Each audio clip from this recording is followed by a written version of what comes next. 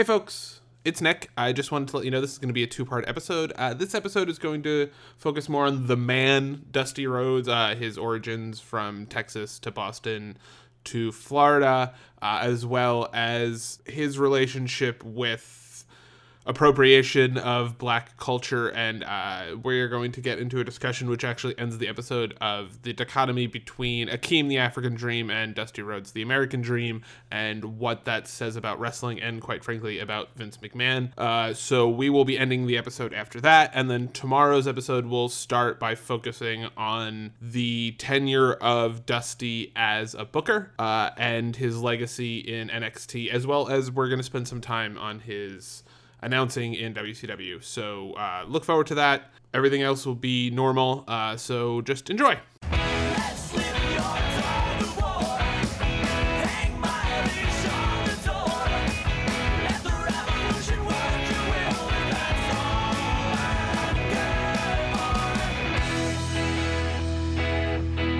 Song you just heard is Dog of War by the Hell Yeah Babies, which means I'm Nick Bond. I am David Gibb. And this is How Wrestling Explains the World. Pretty exciting episode today, Dave. Absolutely. I would say it is a topic of wide berth and expansive imagination and all sorts of other words that mean big.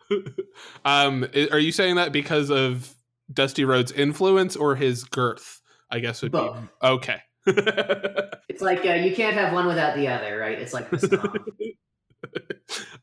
What I think is interesting about Dusty is both how influential he is and the idea that I have personally, and I've watched a lot of wrestling, but I'm not, in terms of like older wrestling, I've watched literally every episode of wrestling television, basically of WWE wrestling television of the last 20 years, but maybe not necessarily old NWA.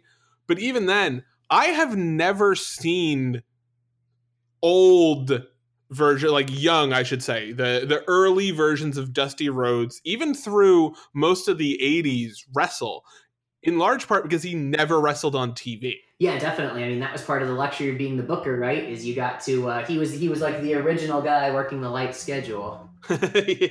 yeah, and I think it's interesting that, like, because you mentioned he's the booker, like the ways in which the kind of stories he told came from his upbringing, right? Like he, as I understand it, was a pretty big fan of Westerns. I think that's really interesting because, like, we've talked about this. I want to do an episode on Stagecoach, which is one of the original, like, what made Westerns into Westerns in a meaningful way, that, like, it's one of the first major John Ford movies. And the idea that he was interested in that when he was younger is it really explains a lot of the shit he did later on. Yeah, definitely. I mean, if you look at the stuff that Dusty was really into, you're seeing someone who, even before they knew necessarily they were going to be a pro wrestler, you see someone who was really preparing to become a pro wrestler.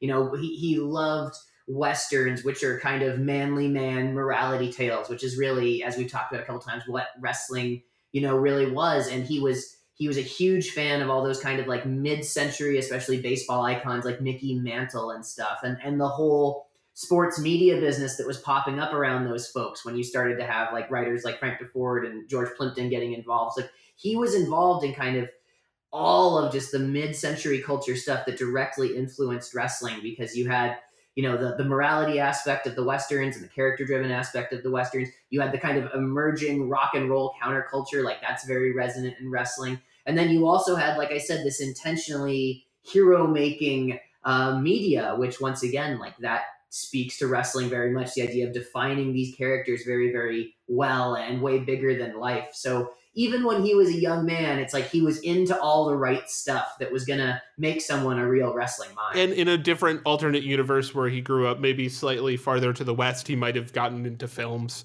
You know what I'm saying? Like, because he grew up in Texas, right? He's associated with Georgia, but did he grow up in Texas? Yeah, I believe he did grow up in Texas. Absolutely. Yeah, because I know he is a big University of Texas football fan. Yeah.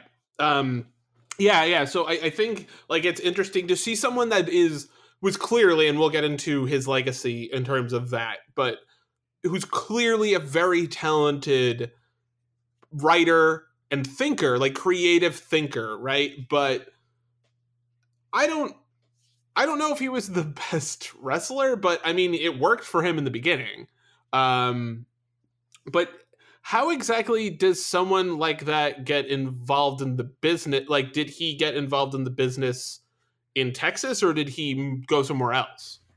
Well, he went to West Texas State, which was the big college associated with the Funks. And so basically anybody who played football for West Texas State who was good and seemed like, smart, was probably going to get approached by the Funks to see if they were interested in trying the whole wrestling thing. If they were smart and tough. It was just one of the main pipelines for football players to get into wrestling. Like Stan Hansen, for example, is someone who went through that Funk West Texas State pipeline.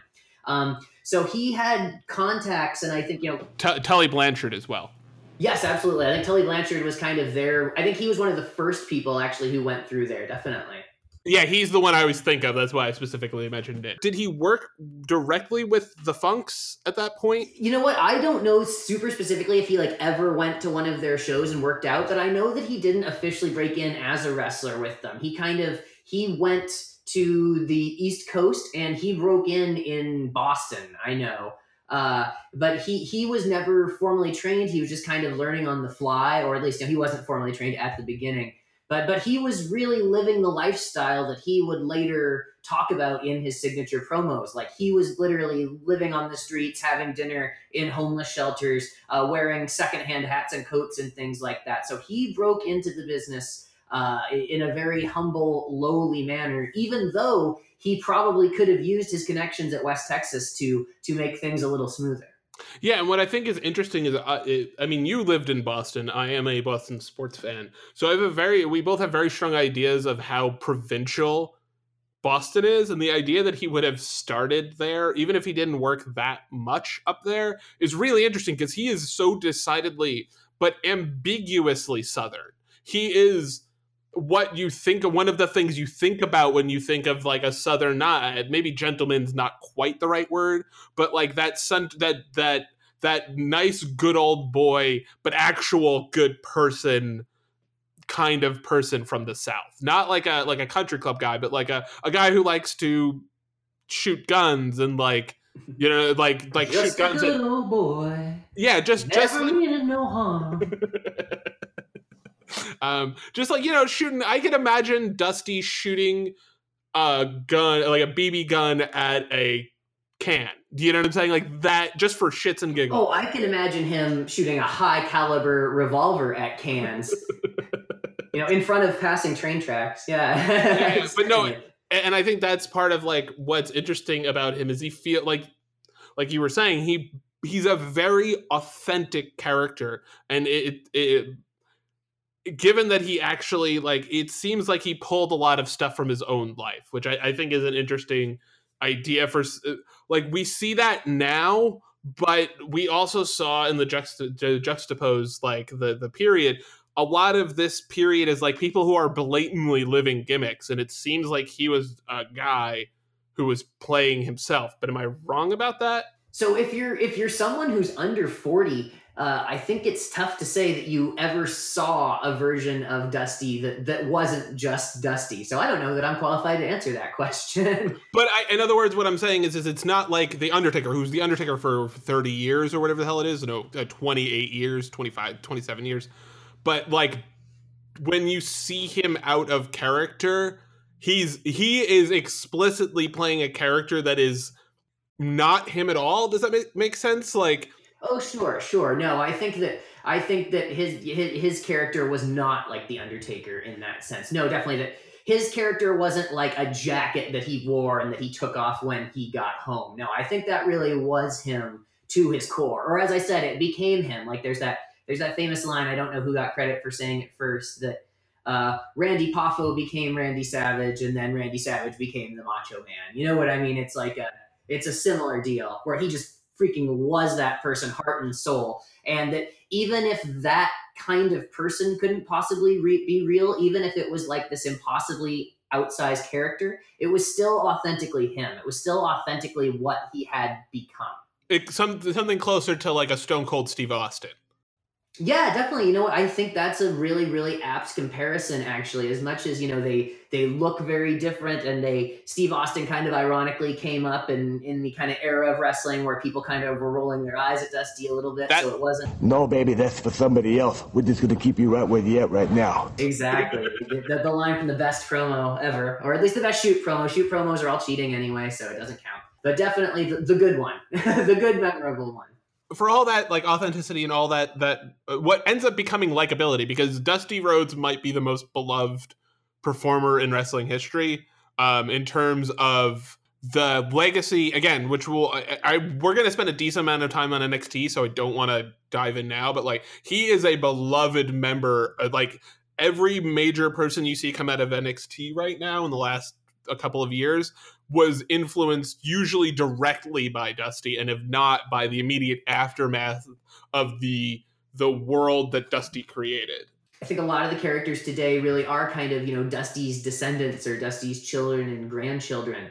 Not so much that WWE wrestling is like the kind of wrestling that Dusty Rhodes participated in, but that he is someone who really kept the emphasis on emotional resonance. I think that that's something that kind of disappeared from wrestling in the Attitude Era, but when things were hopelessly burned out by like 2008, 2009, 2010, and they were like trying to figure out how can we fix wrestling, like he was kind of like right there, like waving his hands, like, hi, like I've been holding on to all these secrets that I can tell people about now. Like, while I've been over here the whole time, you've been ignoring me, When you watch, because we might eventually spend some time on NWO Dusty, but I think it's really interesting that, as far as I can tell, both in and out of kayfabe in terms of like the people he mentored, not obviously we just mentioned Stone Cold thought he was an asshole that was holding him back. It seems like at the very least you could say that, again, Dusty Rhodes wasn't like a bad person, but the idea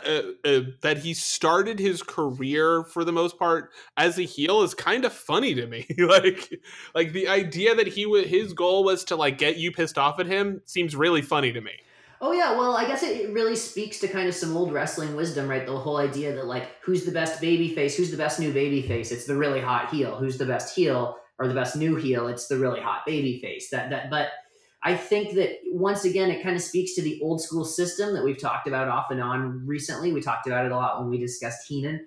But that, he had some time, like throughout the 60s, really, to be working as a heel in a tag team and to be picking his spots and to be watching what those really, really good baby faces, from the territory era that he was in there, he was really observing what they were doing. So by the time that he got to be a baby face, which I mean, he basically turned in 1974. So he had been a heel and mostly famous nationally for being in a tag team with Dick Murdoch, called the West Texas Outlaws. Dick Murdoch was not from West Texas State, but he famously pretended to be, including possibly apocryphally playing in their alumni football game one year.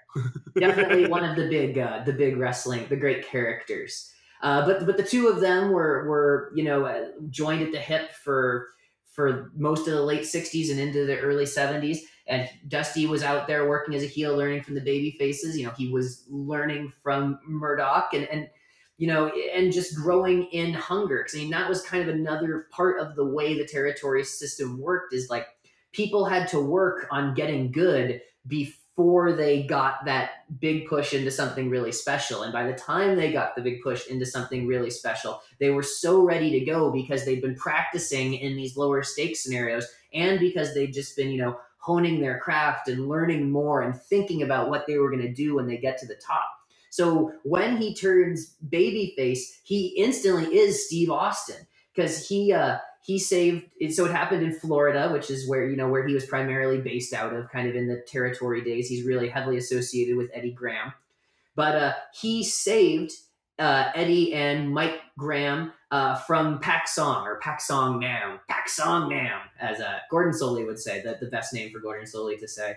But basically, going back to something we talked about in one of our first episodes, he saved the all-American family, the Grahams, who were locally beloved by everybody. He saved them from the evil foreigner. It was kind of like when Steve Austin, saved Stephanie from The Undertaker, this person who was kind of an edgy heel character, but then, he saves the day and does something undeniably good. And from there, he had the jetpack on, and it was like he was gonna break through the clouds and go higher than anybody had before. Yeah, and it reminds me also, I believe, you can research this in the Fallout files, because I believe I'm right. Hulk Hogan did the same thing. He had been a heel for a really long time, come back and saved Bob Backlund from getting his ass kicked. And Bob Backlund like explicitly gave him the he got rid of Blassie. He's a good guy now. Like, I think it's just really funny to see this pattern of, and it's something that I do not believe in nostalgia. I think it is a disease that is ruining the world. But I do see the ways in which the way things used to work do have value. And I think pretty unequivocally, the mentor system of the territory era was something that worked really well that they lost. Like, that idea of this being a craft you have to learn and you have to be an apprentice for a while, and usually that involves you being a heel and then working your way to either an even bigger heel or a babyface, is an important thing that the business has had genuinely lost and is starting to do a good job building back up.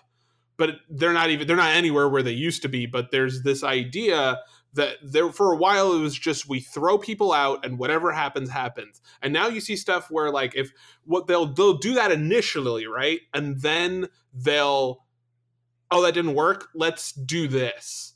And it usually involves, like, with Chad Gable and Bobby Roode, it usually involves somebody involving themselves in a tag team or something like that, and then kind of like developing into something, hopefully. And if not, you just kind of go, okay, well, we'll keep them in a tag team until we release both of them. Well, yeah, absolutely. It's like nothing lights a match like an already lit match. You know what I mean? You don't have to go through the whole process of striking it. You can just touch the already lit match to it. And it's really the same with both heat and babyface overness in wrestling. I mean, ideally, when people are over in the right way, that's the whole idea of, quote unquote, getting the rub. But I mean, it's interesting now because I think through NXT, which, like we were saying before, Dusty was a huge part of, they're really trying to codify that mentorship system in like a really positive way, or at least a really positive way for their, meaning WWE's, ends. Like, they are passing along the knowledge that people need to be WWE superstars and to functionally be part of, this high-level television production. Because, like, back in the day, like, there was all the good mentoring. Like, Dusty Rhodes, was learning from Dick Murdoch about, heat and about, how to feed the comeback and stuff like that. Like, he was learning those things, but like, he was also picking up some like pretty awful lifestyle habits at the same time.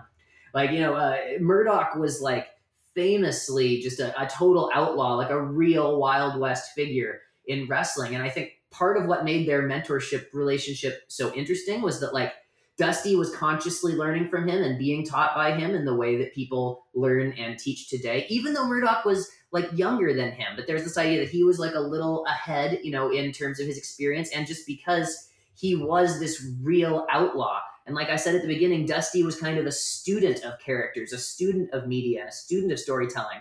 And so in addition to learning all the mechanical stuff, he's studying this legitimately crazy person and figuring out, like, what about this legitimately crazy person is dangerous? What about this legitimate crazy person is very charismatic? You know what I mean? So he was, even though I think he was technically a year older than Dick Murdoch, he was very consciously like studying Murdoch and learning from his character traits about what worked in wrestling.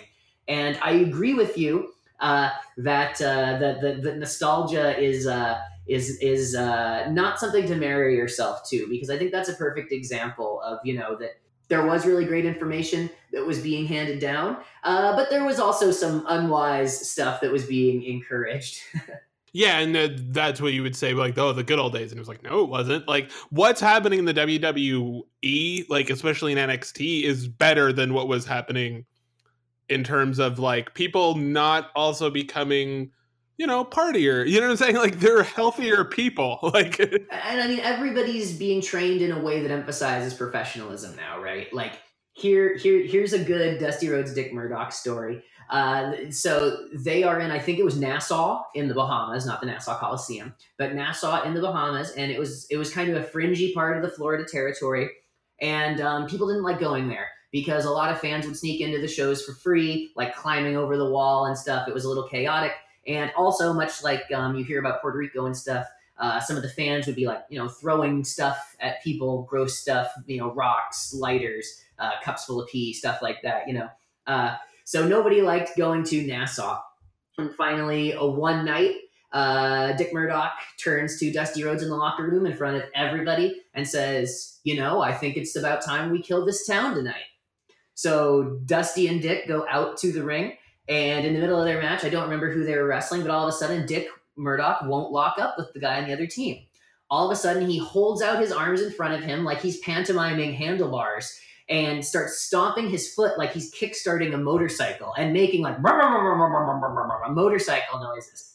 And he starts running around the ring, making motorcycle noises like a boy in kindergarten, going like when he turns and stuff, And this poor, less experienced baby face is in the ring being like, oh, Jesus Christ, what the hell do I do? So after this goes on for a few minutes, Dick starts making sputtering noises like the motorcycle is out of gas, like a and then he falls to the ground, and Dusty from the apron shouts to the babyface, go on, pin him. And so the babyface pins him. The crowd, goes into a small-scale riot because they're so pissed off with what has just happened, and they did kill the town. They stopped sending people from the Florida territory to Nassau specifically because of that. So it's an interesting story in that, you see the sort of quote-unquote old boy camaraderie of wrestling, and you can see both the humorous and the very dark side and the very, both the love of the boys and the brothership and the wanting to look out for each other, but at the same time, the complete lack of professionalism. Yeah, and disregard on some level for the audience is anything other than marks. Exactly. Where, WWE, for all of their stupid ass shit they do and some of the more egregious and bad things they do, doesn't, I think, and you may disagree, has a slightly more professional, I think would be the best word, relationship with the customer. There is an expectation, if we don't entertain you, we fucked up. Do you know what I'm saying? And I think that's one of the things that helped build McMahon's empire was this idea that they are consumers of a product that we create. And I think what it used to be was this idea of they are there because we've tricked them into spending money to watch us, right? Trick might be too, sorry. That's it. We've gotten over. The term to get over comes from cons. Yeah. And that's how was the mentality.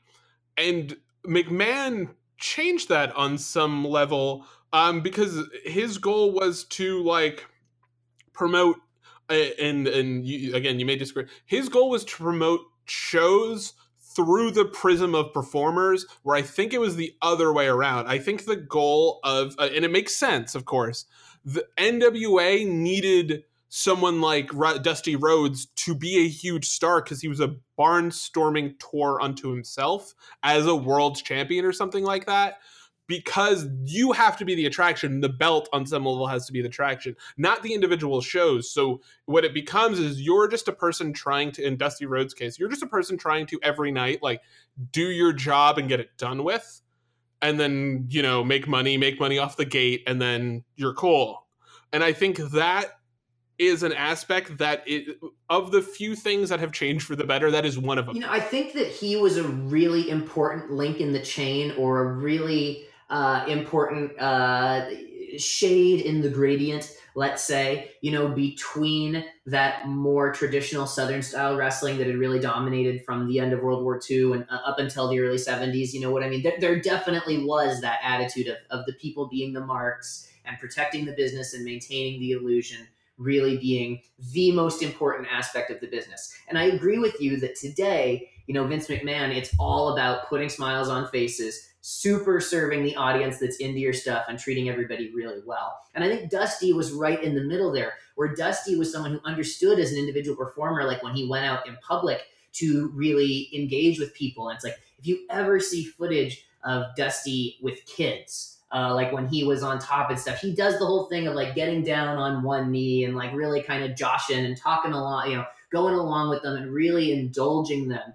So I think that maybe even if the wrestling business that Dusty was in the 70s and 80s was still sort of more Carney inspired and still, more likely to look down their noses at the fans, I think Dusty individually at least knew what side the bread was buttered on. And I think you see that in his booking later on too, because he was someone who the baby faces were always super strong and they always won out in the end. He wanted to give people the warm feeling. Like even if there was serious turmoil, even if there was serious jeopardy, it was all about making people's favorites the triumphant victors in the end and really treating the fans as individuals who the wrestlers had this very important, very emotional relationship with. So not necessarily marks, but not necessarily like partners in the content, which is almost where WWE tries to get. Yeah, WWE definitely invites fans to think of themselves that way. And I think that Dusty was careful not to. Dusty was careful to keep himself special,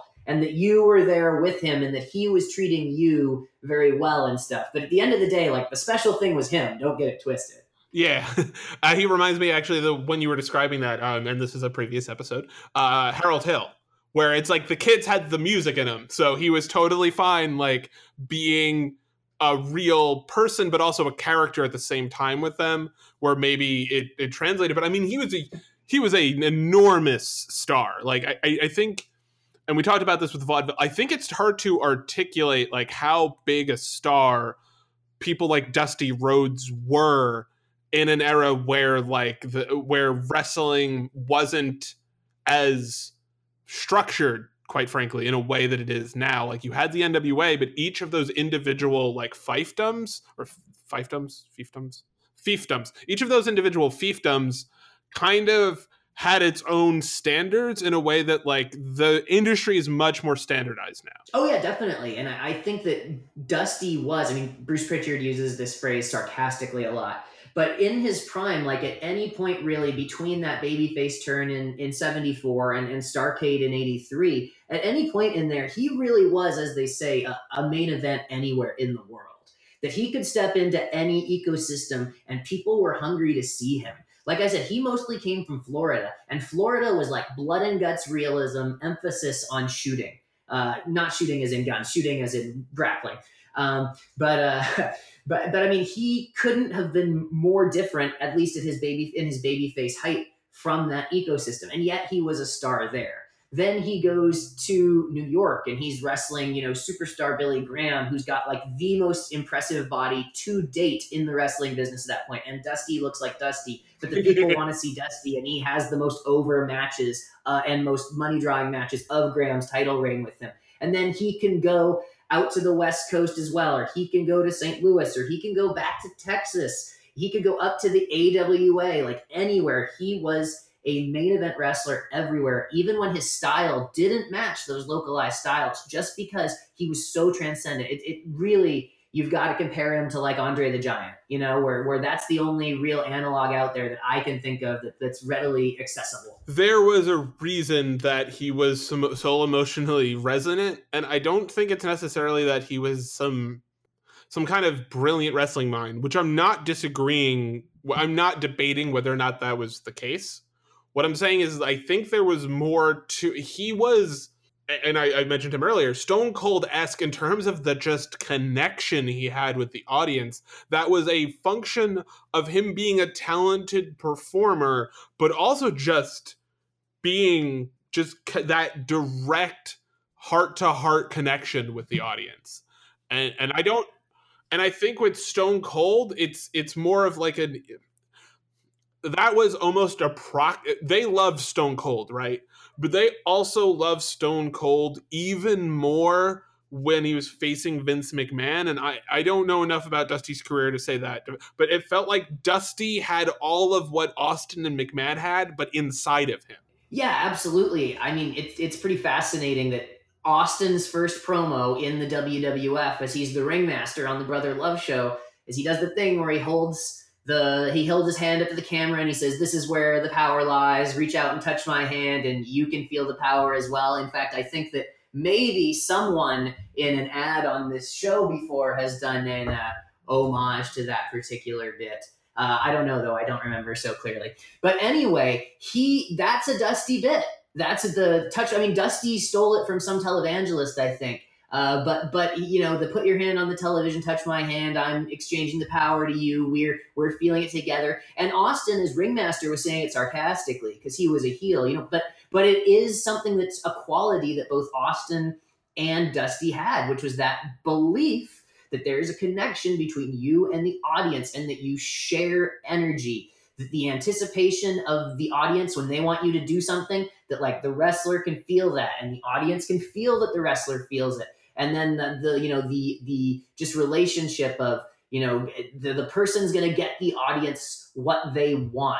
And that's really what makes someone a babyface, is this idea. Like I said, even though Austin was kind of heelishly, sarcastically saying it, it really is the touch my hand thing. That's what a babyface is. It's someone with whom the audience believes there is this resonance and there is this connection by which positive energy can be passed back and forth. And I think Dusty was really someone who understood how to do that as well as anybody, as well as any wrestler, as well as any actor, as well as any televangelist, whoever did it. He was just the best at convincing people through the TV that, like, I am the figurehead. I am the American dream, but this is our thing together, and I'm nothing without you. I need you to pump me up. And if you pump me up, I am going to reward you by getting you the outcome you want. And then all of us succeed together. He looked the part too.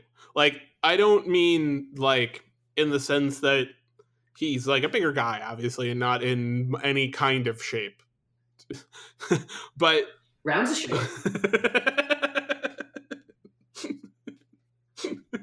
That's a joke. That's a reference to the movie Raising Arizona.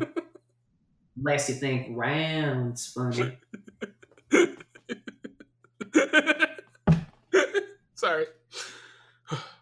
That was sorry. Round the shape. Oh God.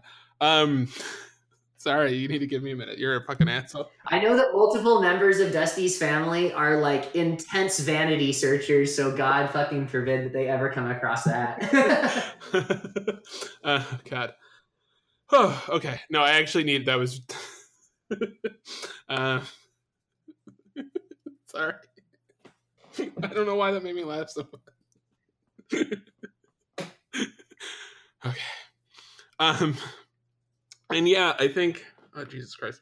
I think, like, he looked the part in the sense, sorry, part of that idea of he needed us, right? He needed us is the fact that he looked like that. And I don't mean to, like, body shame him, because I look exactly like Dusty Rhodes, except I am shorter in terms of the girth that I have going right now. So, like, to be clear, I'm not body shaming him, but I think it is a much more believable idea that the crowd thought they needed to help that dude reach the top through the power of the fighting spirit and, like, the crowd's support and love than it would be with a better looking person. To be completely, like, I shouldn't say better looking, a person who more readily fits our ideals of attractiveness. Oh, you mean like Roman Reigns? Yes, yeah. And I love Roman Reigns, but yeah, exactly. Yeah, the audience, why would he need the audience? He's beautiful, he's strong, he comes from a good family, he got a good education. Why would he need the audience? No, and I think that's a major failure of understanding, quite frankly, how wrestling works. Like, we want to root for Stone Cold Steve Austin. I'm just going to come out and say it. Has beautiful eyes. He's a good-looking guy, but he's not like The Rock handsome. Do you know what I'm saying? Like, he's a normal, good-looking guy. But that became kind of the way that you watch television in the 70s and 80s, and then you watch television in the late 90s through now. Every person on television is good-looking now. That's just how it works. But, like, Austin wasn't just this, like, he looked like a normal, good-looking guy. Dusty looked like a normal guy. That is one of the ways in which you can get a everyman style performer over. even Mick Foley looked like a normal guy. I happen to think Mick Foley's one of the better looking guys in the history of wrestling, but that's just me. When he has all of his teeth and his hair short, but that's just so yeah, like I think it's his body was the body of not Christ, but like Amen. he had this part of his look was that it wasn't a great look, and I think that's like a weird mind fuck for us to appreciate, especially in the era where everyone on television is at least a baseline of attractive. Yeah, definitely. And it once again, it kind of it speaks to the psychology of everyday life and the psychology of wrestling, because it's like in the world of wrestling, it's like the heel is a liar and the heel is overconfident and the heel wants to hide his warts in shame. And when they're exposed, he's extremely embarrassed and he has to run off covering his ass and he can't come back for a while because he's, so embarrassed or whatever. Whereas like Dusty like led with the warts. You know what I mean? Like he literally there's literally promos where he's saying the thing like, my belly might be a little round or whatever. Like he did not run away from it. It wasn't like the you can't say Hulk Hogan is bald thing. It was the like, no, Dusty's physical appearance was absolutely, as you say, a big gateway to an invitation for people to identify with him, to see them as the guy who could be in front of them in line at the hardware store bullshitting about different sizes of screws. You know what I mean? Like, that's the appeal, and that's what Austin has too. I mean, if you look like I always kind of joke with you, right, that I'm a very avid listener to Steve Austin's podcast, unless he's like talking about outdoorsy stuff, and that's just not for me. But like, I respect that he has an outdoor life brand built around the fact that he seems like the guy who could be behind you in line at Cabela's. You know what I mean? And I think that Dusty had that same bit, but also part of it, and it's to get back to the topic of warts here, is I think part of what Dusty did to make himself broader, to make himself a true everyman, was some of the racial appropriation stuff that we talked about last week when we were talking about those late 70s, early 80s wrestlers. If you watch Dusty, he is actively and unabashedly appropriating black culture, just straight up. But he's doing it in a way that doesn't sanitize it to make it palpable for white audiences as the primary driver of the idea, right? Like, he seemed to have celebrated, especially being growing up a sports fan, especially coming through the 70s and the early 80s, an appreciation for black culture that he wanted to, he was attempting to both, he was fully aware he was appropriating with it, but doing it in such a way that like, it wasn't in any way ever malicious, nor did it ever feel that way. It was just like, why are you talking like a black guy? Like, it wasn't like, are you using that as an excuse to do this? It was just like, why are you talking like that? And then you start to realize like, no, he just started to talk like that. Like when you hang out with people in the South, right? You start to get a bit of an accent. Like you can see the idea of him trying to like build this idea that he's, again, an everyman, that he is involved in all different cultures and transcends all of that. But I don't ever think he did it in a way that like Akeem did, where it was like supposed to be a hurtful reinterpretation of black culture. Yeah, I think you hit the nail on the head there. I mean, when it came to Dusty, he dressed a certain way and he spoke a certain way and he had certain cultural reference points that were clearly, as you say, borrowed from African American culture. But I think it kind of gets back to what we talked about at the beginning, which is him kind of seeing the world through a storyteller's eyes. And if you're portraying yourself as someone who stands for justice and who stands for the oppressed and who believes in doing the right thing and fixing the things that are wrong in the world, like if you grew up in the world that Dusty Rhodes grew up in, that could very easily lead to someone identifying with African American culture. Whether people how should I phrase this? Hold on. He didn't need to. He wasn't trying to be a white savior. He was trying to savior. He was trying, or like I said, making it palpable for white audiences. That was what he thought was a fun way to talk, for lack of a better word. Like that's how that really seems the way in which he spoke. But it is so clearly borrowed from Black culture that it is you can't separate the two. Yeah, definitely. Specifically, a wrestler named Thunderbolt Patterson is who both he and Superstar Billy Graham kind of stole that speech pattern from. And I would say that, like, Superstar Billy Graham was just doing it because it sounded cool. You know what I mean? Like, you dig, daddy, I got this suntan laying out in Death Valley. I don't, you know, what all this stuff. Anyway, sorry, all the great Superstar Billy Graham lines. But he just did it because it sounded fucking cool. Whereas I think in Dusty's mind, taking on aspects of Black culture was speaking to his desire for authenticity and his desire for a world in which all of the baby faces and the babyface fans, quote unquote, in which like all the good people were on the same side and who could sit down and talk with each other civilly and like could work together and be together and share a culture rather than like sitting in two opposite camps. So I think that while what he did was certainly appropriation, and it's anybody who is Black's right to be offended by it, you know. But I think that for him, it was an attempt to tap into some deeper truth about good guys and bad guys in America. Whereas, like you said, Akeem, well, that's just making fun of that. That's just racistly making fun of Dusty for attempting to make authentic connections with Black fans.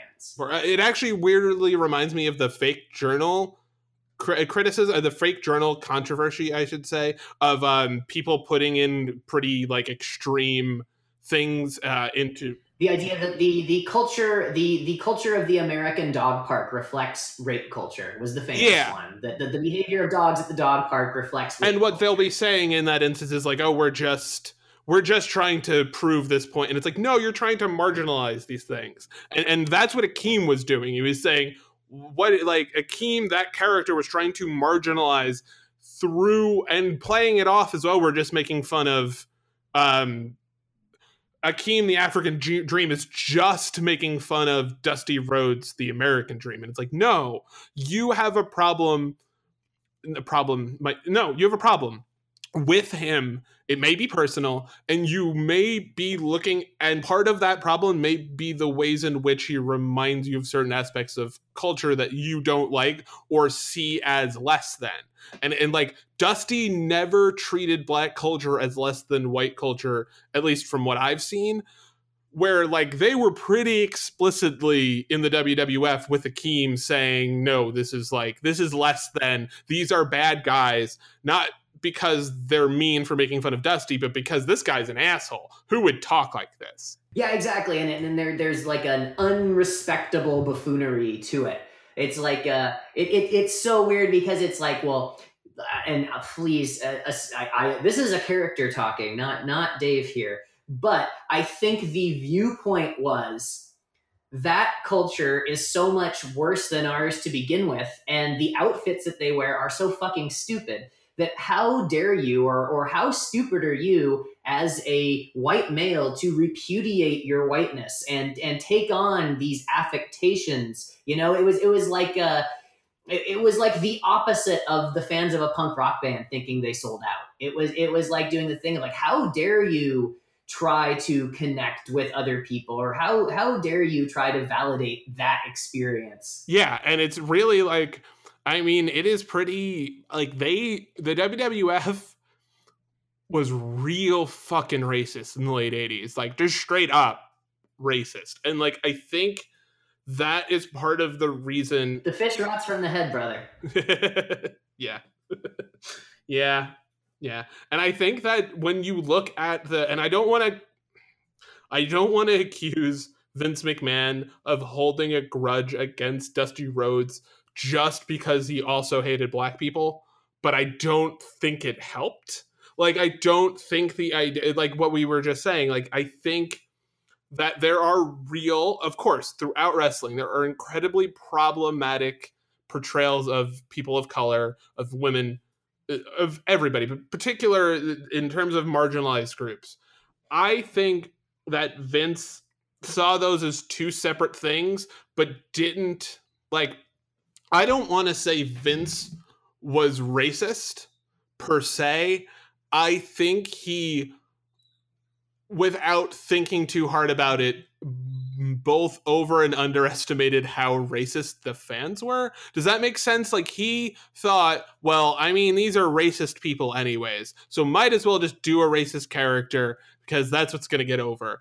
Where I don't necessarily think, I'm not saying like he's some sort of like saint, but I think that Vince McMahon was such an asshole categorically, or is such an asshole categorically, that the idea of racism is like on the fourth thing on that list of things he didn't like about Dusty Rhodes. Does that make sense? I also think that, Vince McMahon is like one of those people who like is probably privileged enough that they like don't think racism is a problem anymore, at least not in our business, quote unquote. You know what I mean? Like, I think that he lives on that cloud that like a lot of us white people lived on like in the 90s, like being like, oh yeah, we're all past that. Like, come on, like that was civil rights era. That was like 30 years ago. Come on, everything's great now.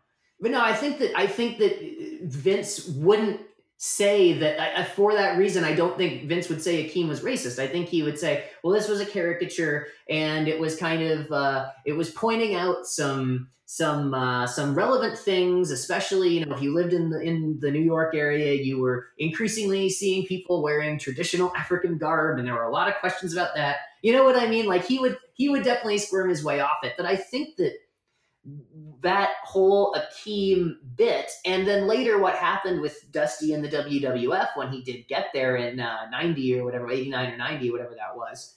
But I think that Vince, there's this whole thing of like Vince had it out for Dusty. That's why he put him in the polka dots and why he kept him in the mid card and why he gave him the Mark manager, Mark Valet, Sweet Sapphire, which is a reference to something that was left on the cutting room floor last week, a reference to Amos and Andy.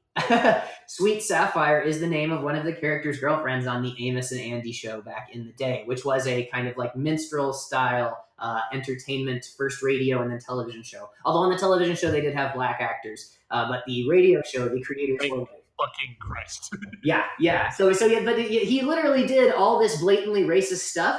But like, I think it was just like Vince McMahon would tell you it wasn't racist, even though all of it is objectively both very racist and deeply personal feeling. Here among the poor, sad, despicable, oppressive, misinformed, must be hard for you to bite your tongue secure.